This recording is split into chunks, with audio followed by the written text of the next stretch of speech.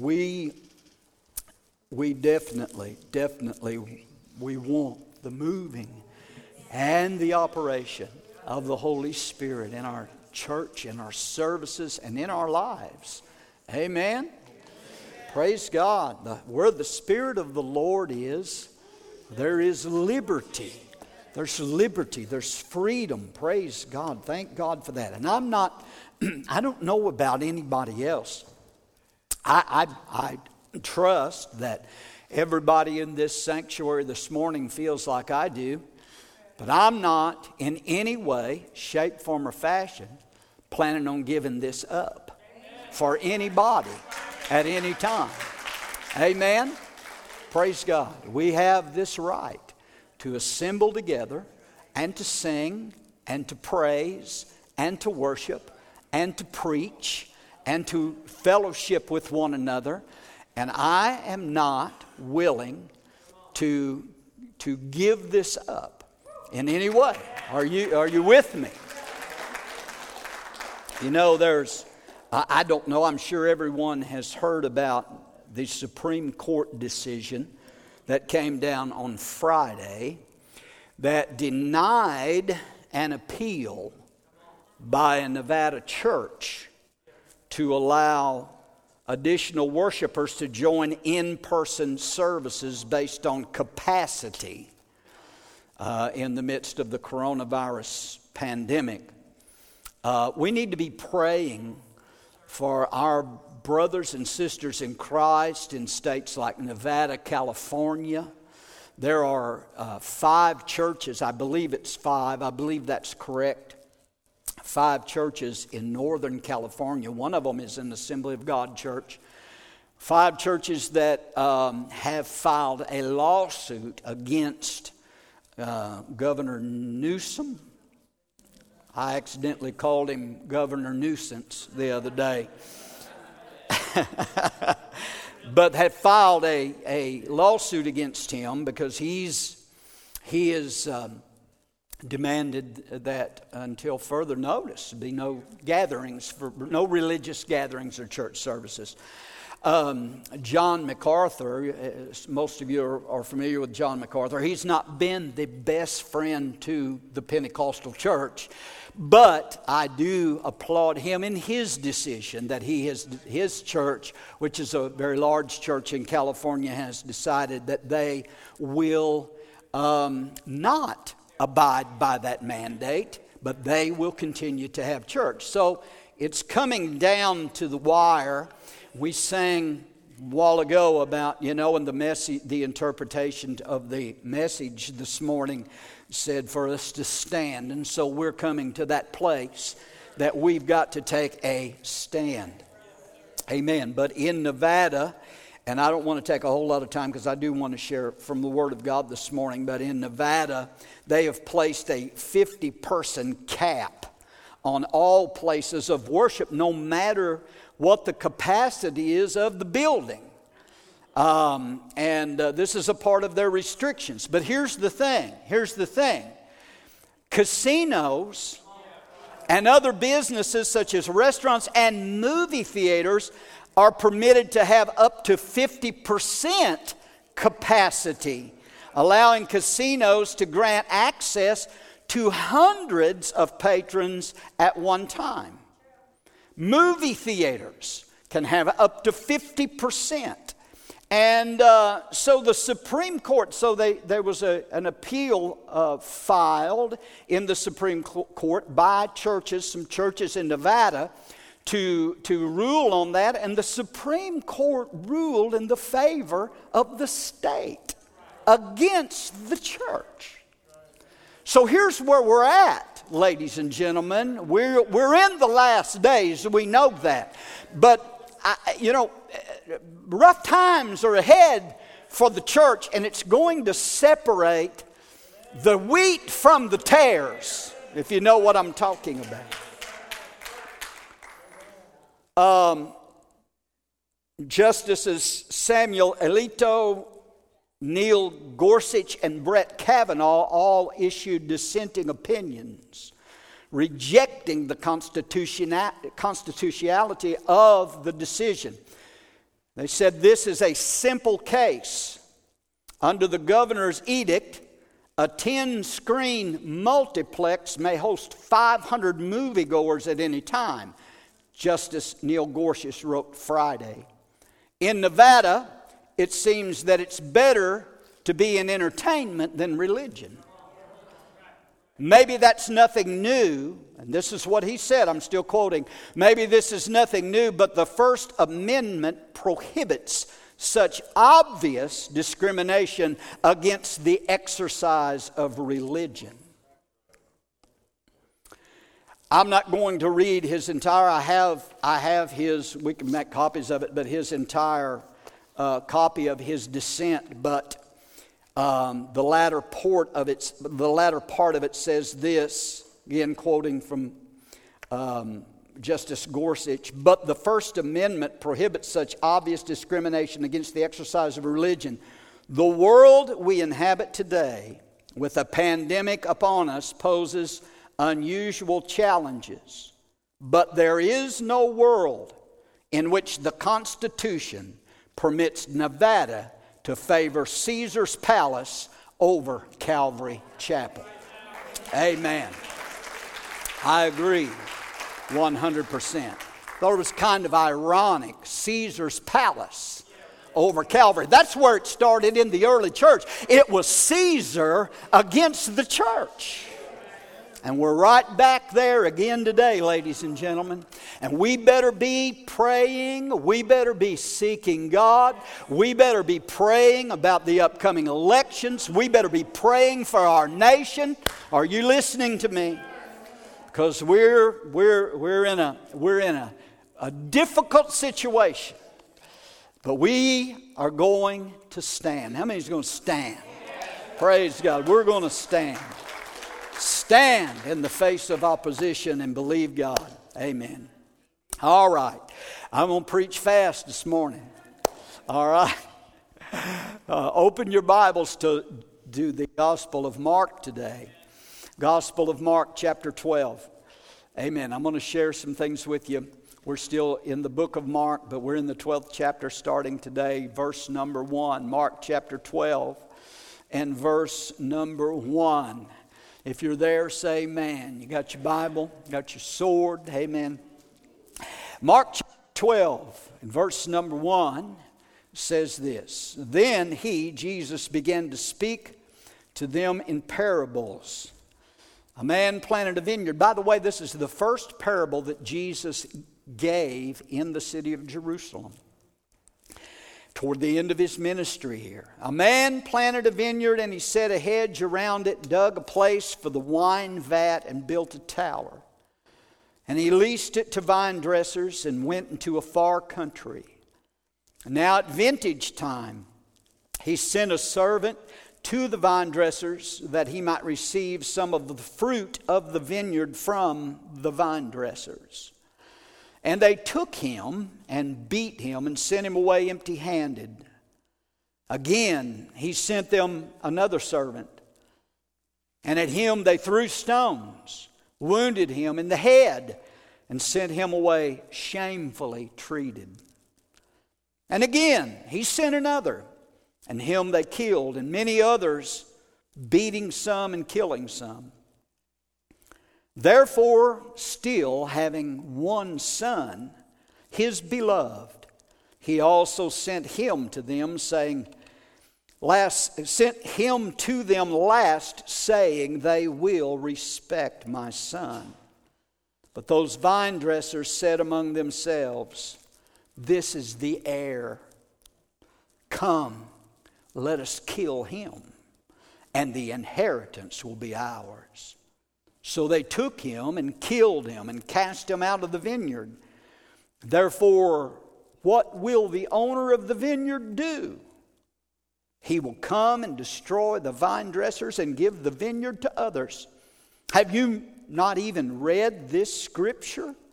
The stone which the builders rejected has become the chief cornerstone. This was the Lord's doing, and it is marvelous in our eyes. Praise God. Hallelujah. Heavenly Father, bless the preaching and the teaching of your word today. May your anointing help us today and flow through us as we minister your word. In Jesus' name, amen and amen. And Jesus here is confronting the religious leaders.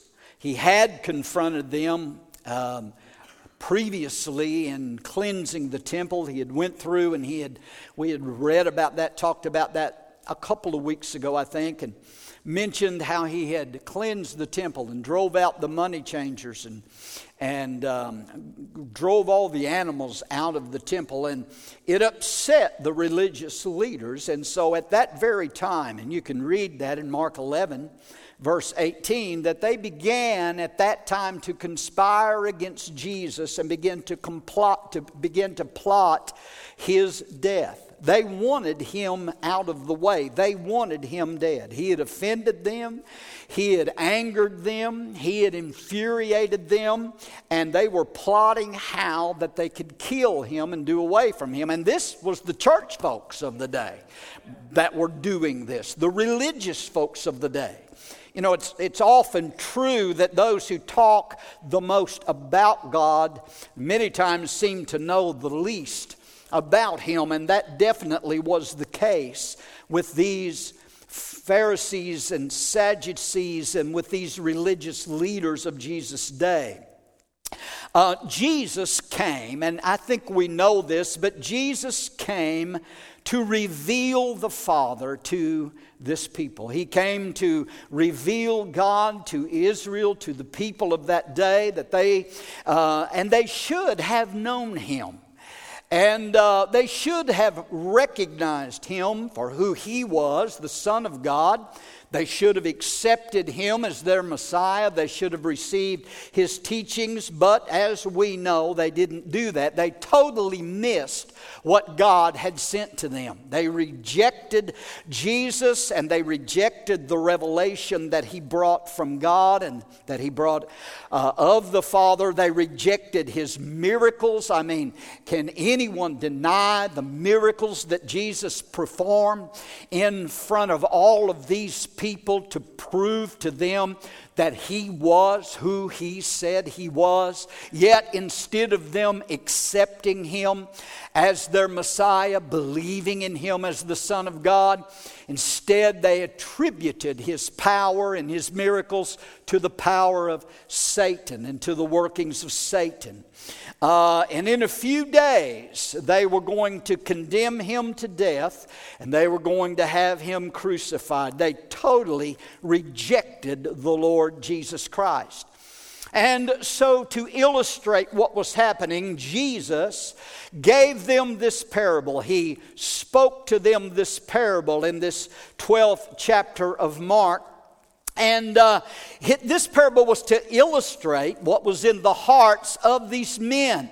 And Jesus, in this parable, gives them a series of pictures of God to reveal who God is and what God is and how God had dealt with the nation of Israel. And Jesus revealed to these men that in spite of the goodness of God that he had administered to Israel, and in spite of all that God had done for them, and in spite of all the ways that God had blessed Israel, that they still continued to resist God and to reject God and to reject his word, and that they ultimately in this parable he reveals to them that they would ultimately reject his son, and because of the rejection of his son, that judgment was going to come upon them. And what he taught them and what he said to them in this parable also holds true for every one of us, I believe, today as well. And so as we look at this parable in Mark chapter 12 that Jesus gives of this vineyard and these workers in the vineyard, those who were that were over this vineyard, as he gives this parable, there are some things that God reveals that I want us to look at this morning. And the first one is this: that Jesus is revealing to them in this parable revealing to them the goodness of God to his people. Somebody says, well, how do you get that? Well, in this parable, Jesus tells them of a man who plants a vineyard. And in this vineyard, he says that he puts a hedge about it to protect it.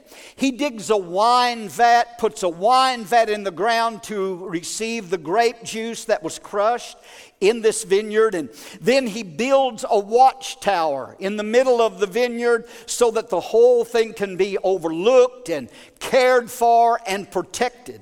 And so what we see in this parable is that the man who plants the vineyard, which in this parable the man represents God, and the vineyard represents Israel. And we see that this man that planted this vineyard is doing everything that he can and has provided everything that is necessary for this vineyard to be all that it ought to be.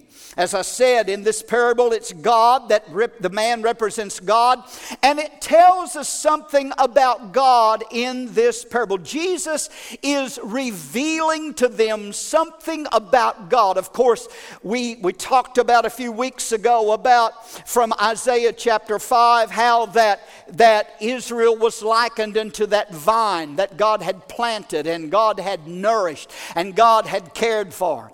And God expected Israel to bring forth fruit, to bring forth grapes, but they failed in that and they brought forth sour grapes.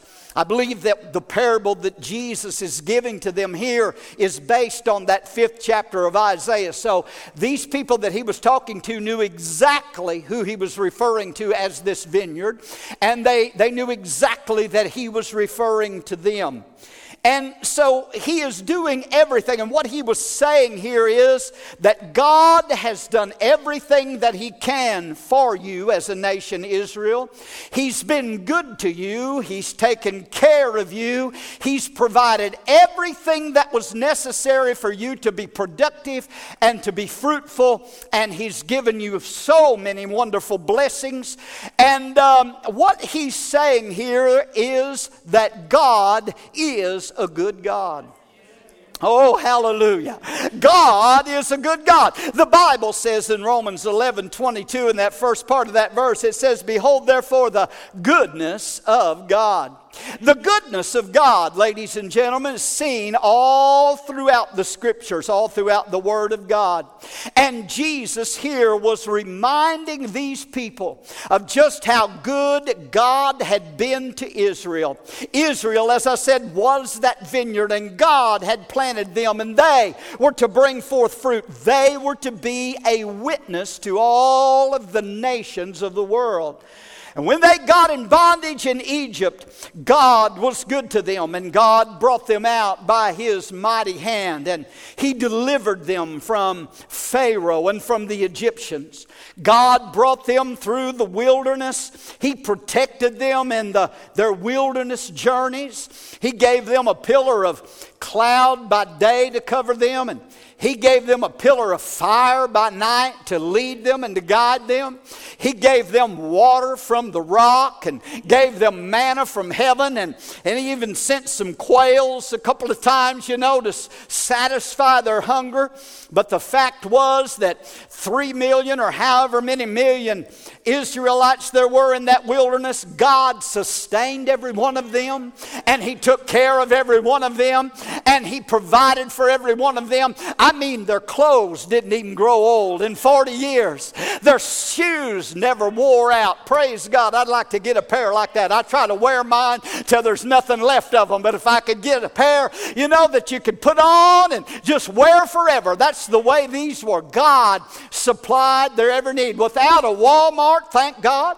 Without a Schnucks. Without a Dollar General. Wasn't a Dollar General. There's Dollar Generals everywhere, but there wasn't one in the wilderness. But But without a Dollar General or anything else, God was good to His people. And God supplied their need and provided for them all through their wilderness journey. And God brought them through that wilderness, and He brought them into a land that was flowing with milk and honey. He was with them to drive out the Canaanites so that they could possess the land. And God blessed Israel, and God made them the strongest and the most prosperous nation on the face of this earth. And the reason that they were what they were is because of God's blessing upon them. In Deuteronomy 28, He gives them there the blessing, pronounces a blessing, tells them the conditions of the blessing. That if they will obey the Lord and they will follow His statutes and keep His commandments, He said, I'll bless you coming in, I'll bless you going out, I'll bless your basket, I'll bless your storehouses, I'll bless you in the city, I'll bless you in the country, I'll make you the head and not the tail, and you'll only be above and not beneath. Isn't that what He said? As long as they listened to God and followed God and obeyed God and did what God told them to do and followed the Word of God, they were blessed because God is a good God. And the psalmist said it in Psalm 73:1 when he thought about everything God had done for Israel. The psalmist said, truly God is good to Israel. Hallelujah. And I'm going to tell you something this morning, saints of God, that what is true of Israel is also true of you and I personally as well, as the church of the Lord Jesus Christ, as sons and daughters of God, as children of God. Not only has God been good to Israel, but God has been good to you. Hallelujah. I said God has been good to you. God has been good to me.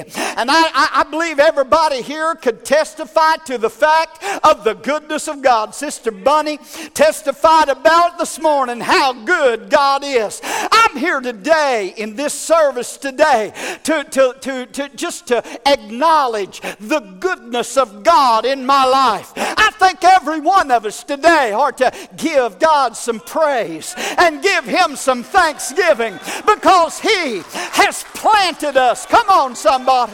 He has planted us. He has provided for us everything that we need to be productive as a child of God.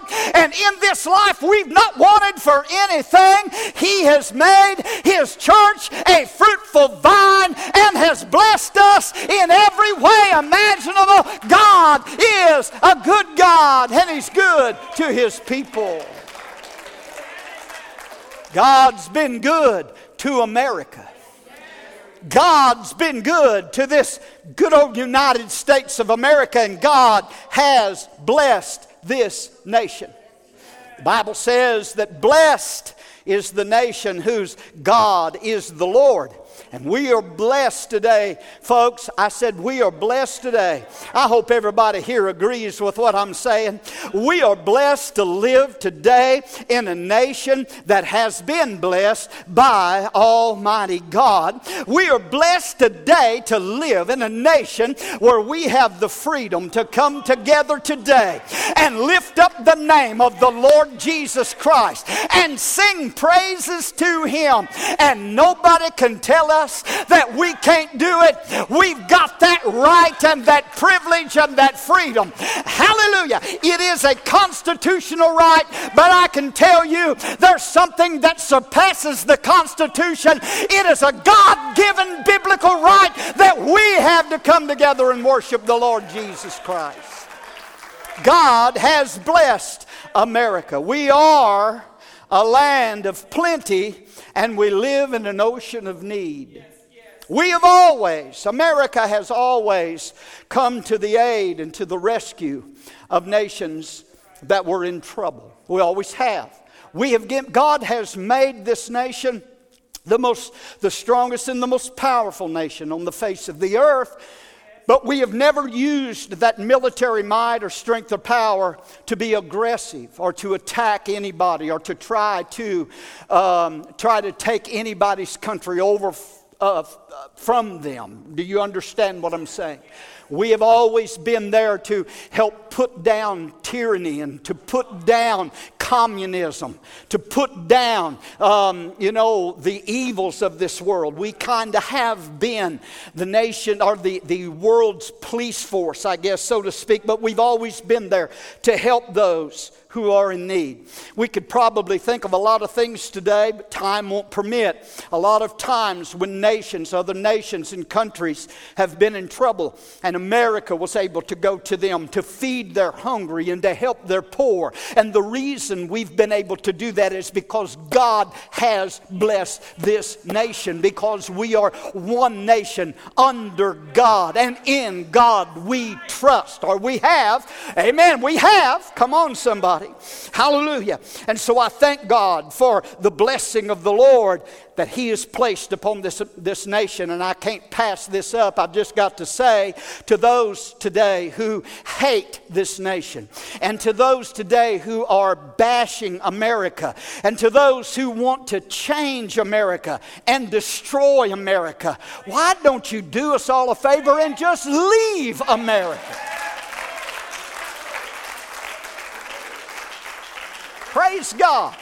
I'm sure that'll go over real well, but that's just the way that I feel. Don't come from Somalia and leave the poverty and the mess that's there and the bondage that's there and come to America, the land of the free and the home of the brave, and be so blessed that you're able to get a seat in Congress and then try to turn America into Somalia. Go back to where you came from.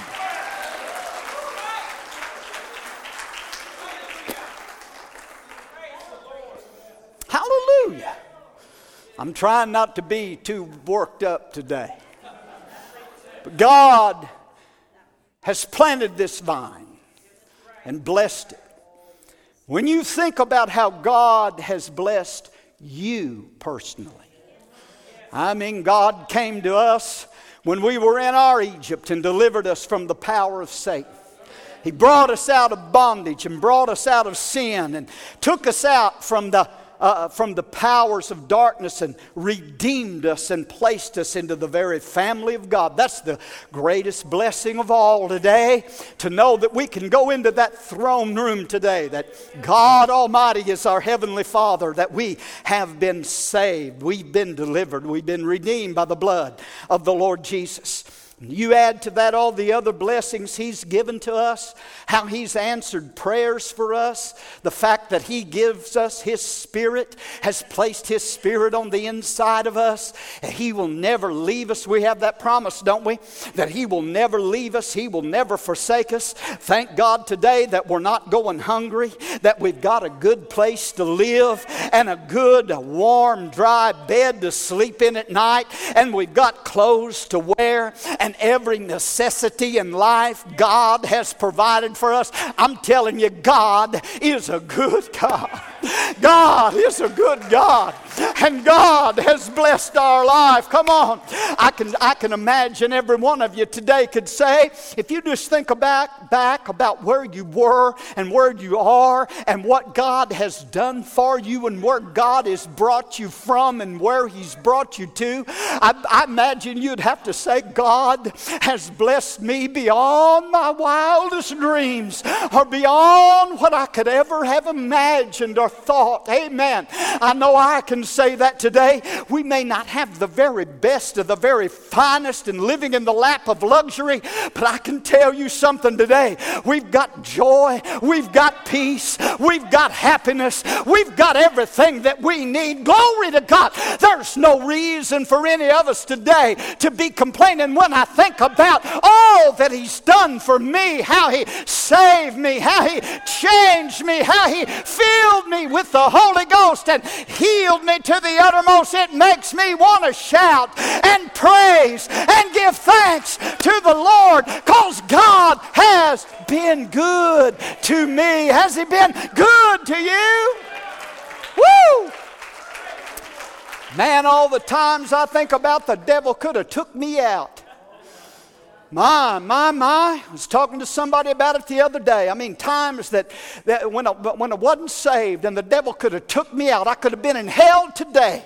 But God was good to me. And God had His hand on my life because He knew that He had a plan. And as long as He had a plan, there wasn't no way the devil was going to interfere with that plan. Come on, somebody. I think about this church. I could preach all day. I think about Abundant Life Family Church. How God has been so good to this church. How we began 17 years ago.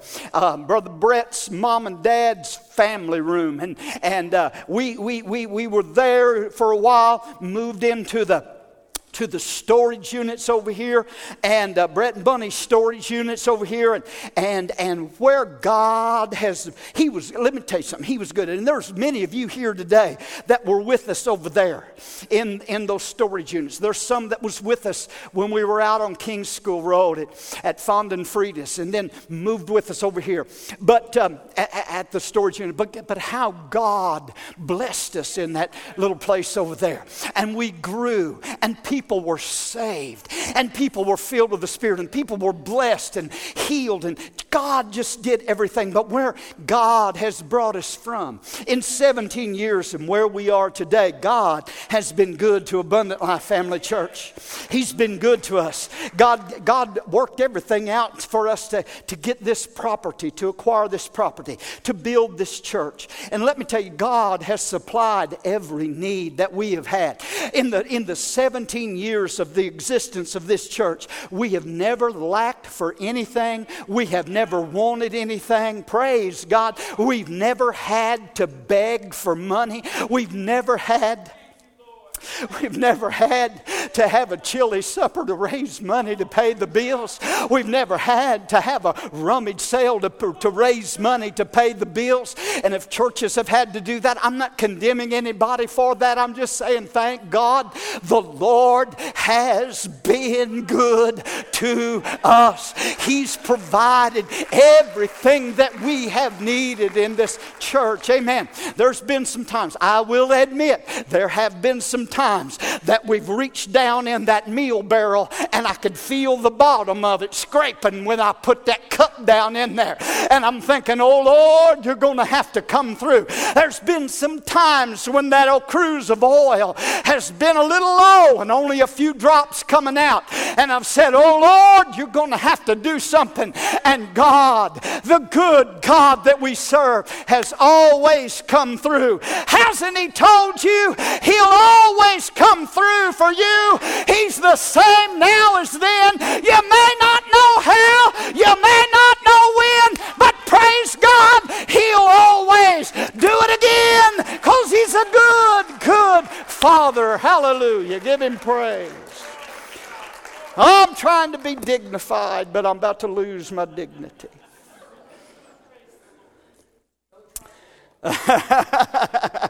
Amen. God's good. When you think of His goodness and when you think of His blessings, you can't help but praise Him. Psalm 107, the psalmist said in Psalm 107, verse 8, oh, that men would give thanks unto the Lord, for He is good, and His wonderful works to the children of, for His goodness and His wonderful works to the children of men. So there's revealed the goodness of God, and I've got to get to something, so I've got to hurry. You going to stay with me for a little bit? Jesus in this parable also teaches and shows us and reveals to us God's witness to men.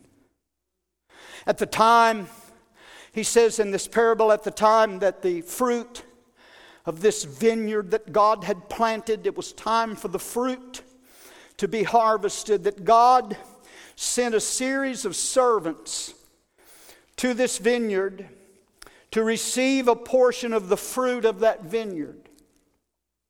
As that relates to Israel, it simply means that God sent them a series of prophets and preachers to call them to faith in God and to lead them in the right path.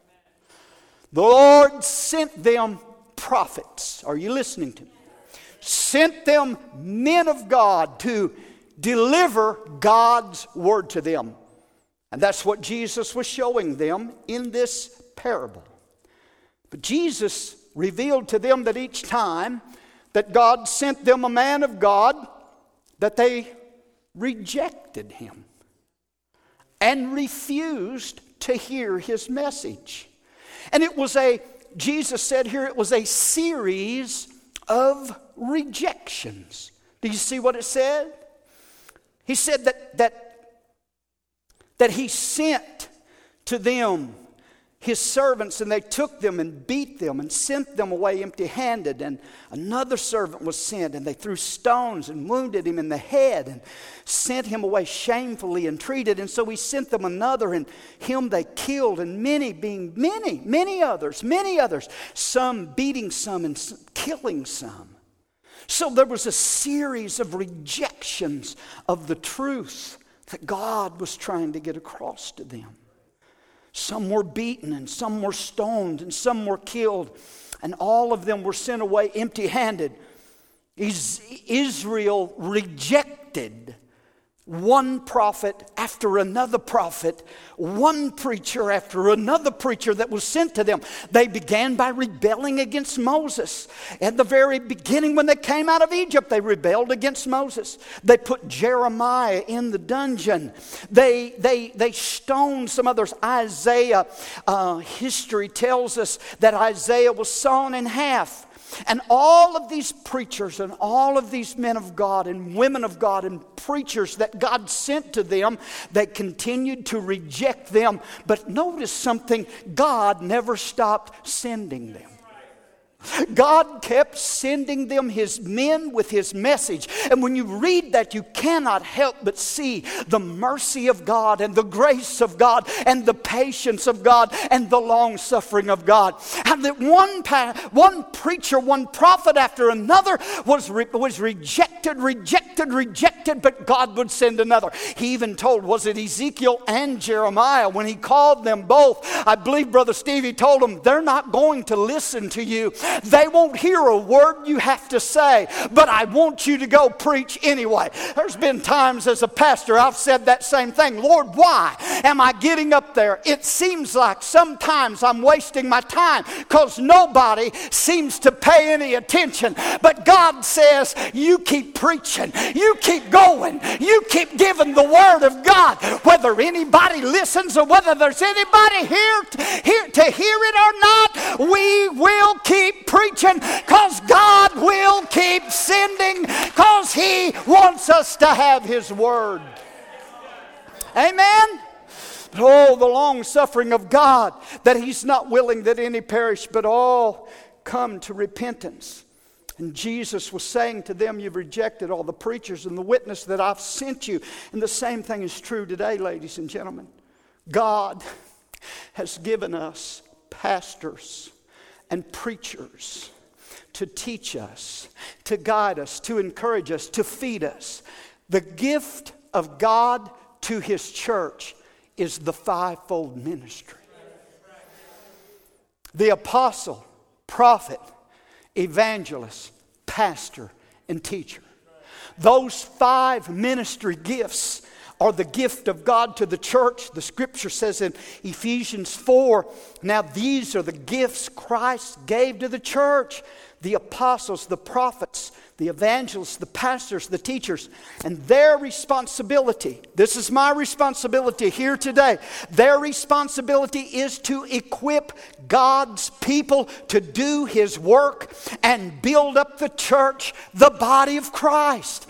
You know what I'm here to do today? And my prayer all the time is, God, that you'll help me and use me to fulfill that calling as a pastor, as a teacher, as a minister of the gospel. I'm here today preaching the word to you Sunday morning, Sunday night, Wednesday night, to equip you, for you to do the work of the ministry and to be the men and women of God that God desires you to be. I'm here to feed you. I'm here to equip you. I'm here to be used of God to build you up and send you out of here stronger than you were than when you came in. Come on, amen? God said in Jeremiah, He said this in Jeremiah 3:13, He said, I will give you pastors according to my heart, who will feed you with knowledge and with understanding. And listen to me, folks, it's hard for me to do what God's called me to do when you're sitting home. Oh, hallelujah. I got to move on from there. God has called Holy Ghost anointed pastors and preachers. And I'm going to tell you something. The best friend you've got today, the best friend you've got in the world, is a God-called, Spirit-filled pastor, preacher, and evangelist that will preach the truth to you, preach the Word of God to you. They are a gift to the church. God has sent them to lead and feed and encourage. And what America needs today are some more prophets of God. Come on, somebody. That's what America needs today. Do you understand how powerful the preaching of the Word is? That Satan is working so hard to shut down the church, to muzzle the mouth of the preacher, to stop your praise. Are you getting what I'm saying today? Hallelujah. But praise be to God. Thank God. What we need today are some preachers and some pastors that will teach us and guide us and preach the Word of God to us. America needs some prophets today, men of God and women of God that will stand up with the Word of God in their mouth, and like Jeremiah, with a fire in their belly, that will preach and declare, thus saith the Lord God Almighty. Amen. Get that fire shut up in our bones so that we can't stop. Hallelujah. But Jesus said they sent these prophets, God did, and they were rejected. But then He said, therefore, in verse 6, they killed one, they stoned one, they did this, that. But then He said, having one son, His beloved, He also sent him to them last. Last of all, God says, I'll send them my beloved Son. But then when the Son came, the beloved Son, which was who? Jesus. Jesus. This was God's. This was it right here. They've rejected all the prayer. I can't do anything. I know what I'll send my Son. But when these farmers saw the Son coming, they said, and you got to catch this. They said, this is the heir. Let's kill him. Then the vineyard will be ours. See, they would have no part of Jesus, and that's what Jesus was saying to them. So what He was telling them, they wanted no part of Jesus. They wanted the vineyard in their own control without Jesus. They wanted to be in control of their own life and do their own thing. We don't need Jesus telling us what to do.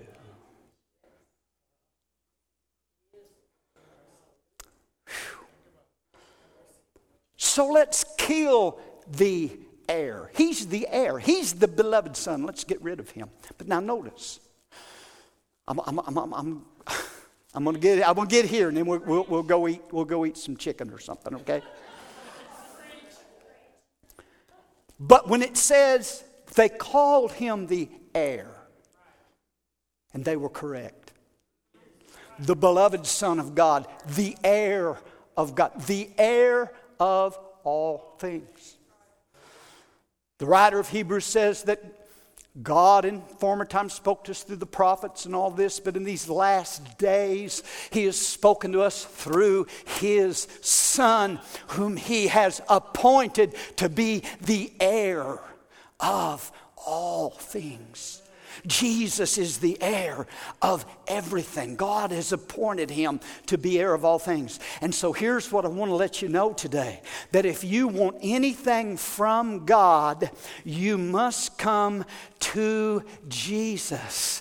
If you want anything from God, he's been sent by God, the heir of God, and God has put everything in Jesus, his son.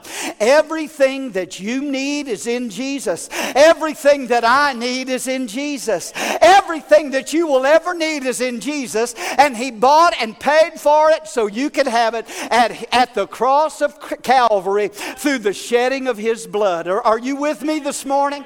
Everything is in him and is in Jesus. And people today think they need a lot of things. But I'm going to tell you what, if I just had this, or if I just had that, or if I could just go here, if I could just go there, I've got some news for you this morning that the only one you need today, you may think you need a lot of stuff, but who you need is Jesus Christ. Because when you get Jesus, you get everything else that God has, because Jesus has been appointed the heir of everything, and everything you need is in Jesus. Come on, hallelujah.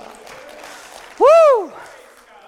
When you got born again, you became, according to Romans chapter 8, an heir of God and a joint heir with the Lord Jesus Christ. The Bible tells us that in Christ, all the fullness of the Godhead is there bodily.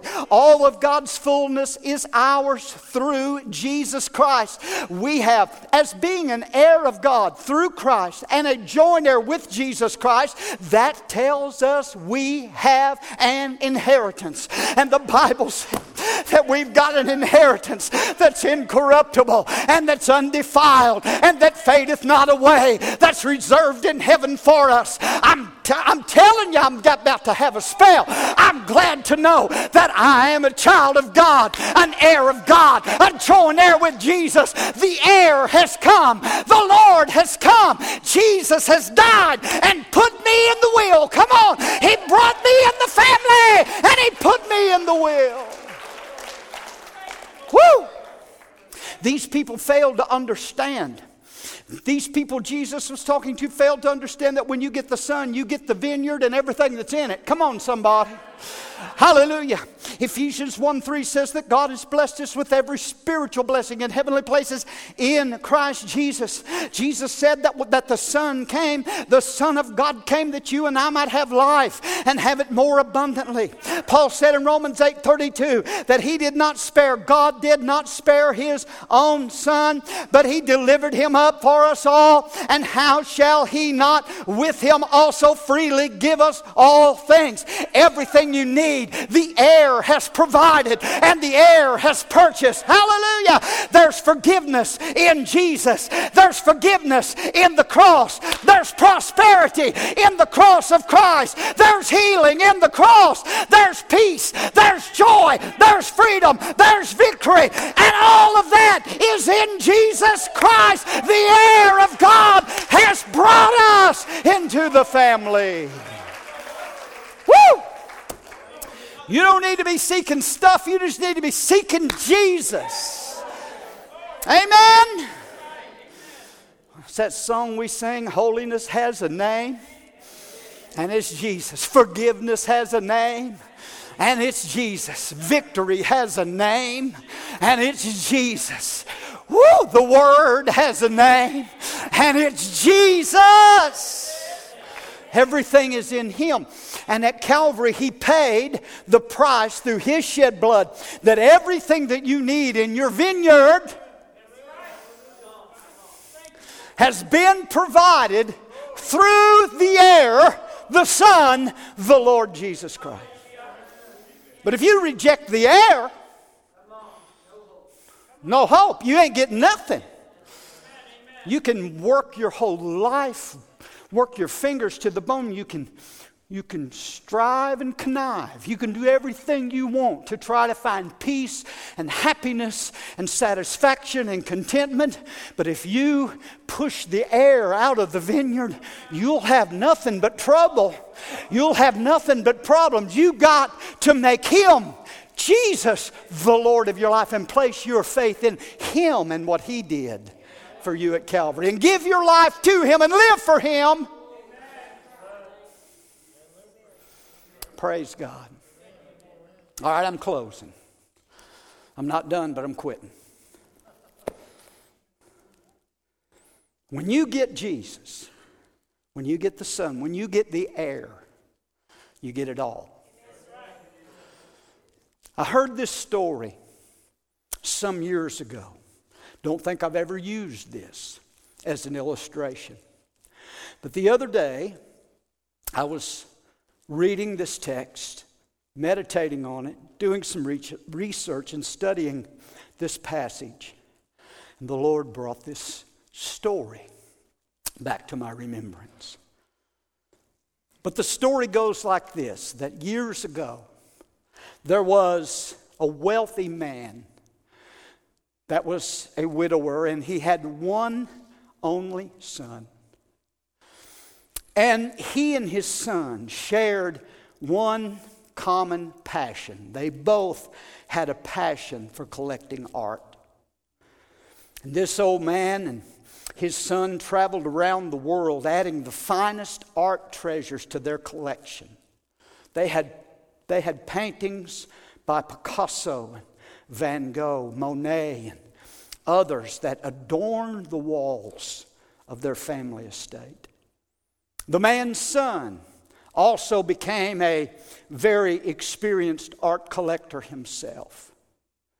And so, as the story goes, time went on, and there was a war that broke out in the country, and the son had to leave his father to go serve his country in the military. And after a few weeks, the father got the telegram, got the word that no parent wants to get. But he got the word that his son had died while rushing to try to save a fellow soldier. He was actually trying to take a friend of his that was wounded to the medic. And in doing so, he was shot himself and was killed. When the old man got this news, he was totally devastated. He was filled with sadness. He went into mourning. He could not get over it. His only son that he loved so dearly now was gone, and he would never see him again. He would sit in his house, and he would just stare at the paintings that they had collected together and trying to just remember the good times that he had with his son.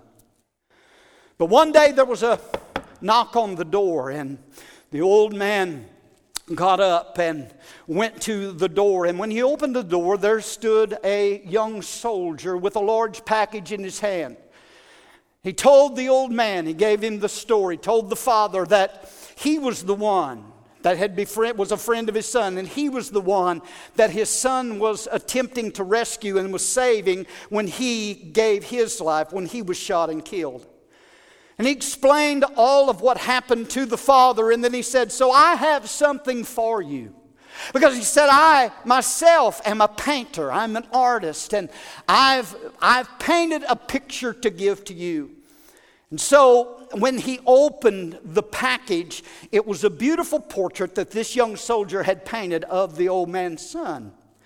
And he immediately fell in love with it. It was such a good painting. It pictured him just the way he was and just the way that the father remembered him. So he hung that painting over the mantle, over the fireplace. And it became his most prized possession. It was the greatest gift that this father had ever received. As time went on, the old man grew ill and he passed away and he died. And when the news of his death hit the art world, they were so excited because they knew that those priceless paintings would soon be sold at auction. And art collectors from all around the world gathered to that auction to bid on the spectacular paintings that this man and his son had collected over the years. The auction began with the painting of the son. That was the very first one that they put on the auction block. The painting that the young soldier boy had painted of the old man's son. They put that painting up first, and they began to take bids, and the auctioneer asked for the opening bid, but there was nothing but silence. No one said anything. The auctioneer, trying to stir a little enthusiasm, said, "Oh, come on, who will open with $100? Who will bid $100 on this painting?" No one said a word. There was total silence. And finally someone cried out and said, "We don't care about that painting. Who cares about that? It's just a picture of the old man's son. Forget about that painting. Get to the good stuff. We want to bid on the good stuff." And everybody else in the auction, they were agreeing, more voices consenting, saying, "Yes, get on with the real painting. Skip this one." But the auctioneer said, "No, we must bid on this painting first. Now, who will take the son?" Finally, there was a friend of the old man's in the back of the auction, and he spoke up and he said, "All I have is $10. But if you'll take $10 for that painting, that's what I bid." So the auctioneer said, "Okay, we have a bid of $10. Do I hear 15? Do I hear 15? Anybody have another bid? $10 is the bid." Total silence. The auctioneer said, "Okay, it's going once, going twice. Sold for $10. The gavel fell and cheers filled the room, and everybody said, "Now we can get on to the good treasures," and bid on the good treasures. And the auctioneer stood and announced, "The auction is now over." Everybody was stunned with disbelief. It just, they couldn't figure it out. They said, "What do you mean?" Everybody was stirred. "What do you mean the auction's over? We didn't come here for a picture of some old guy's son. What about all of these Van Goghs and the Picassos? What about all of these millions of dollars worth of art? These priceless treasures that are here. We demand that you explain what's going on here. We came to bid on these paintings." The auctioneer replied and said, "It was in the will of the Father that said that the picture of his son, the portrait of his son, was to be auctioned off first. And it was specified in the will, whoever takes the son gets it all." Woo! Hallelujah! Glory to God. So an old poor broke guy with $10 came into an auction and bid $10 and got the son and walked away with millions of dollars. He got everything. Ladies and gentlemen, he's the heir.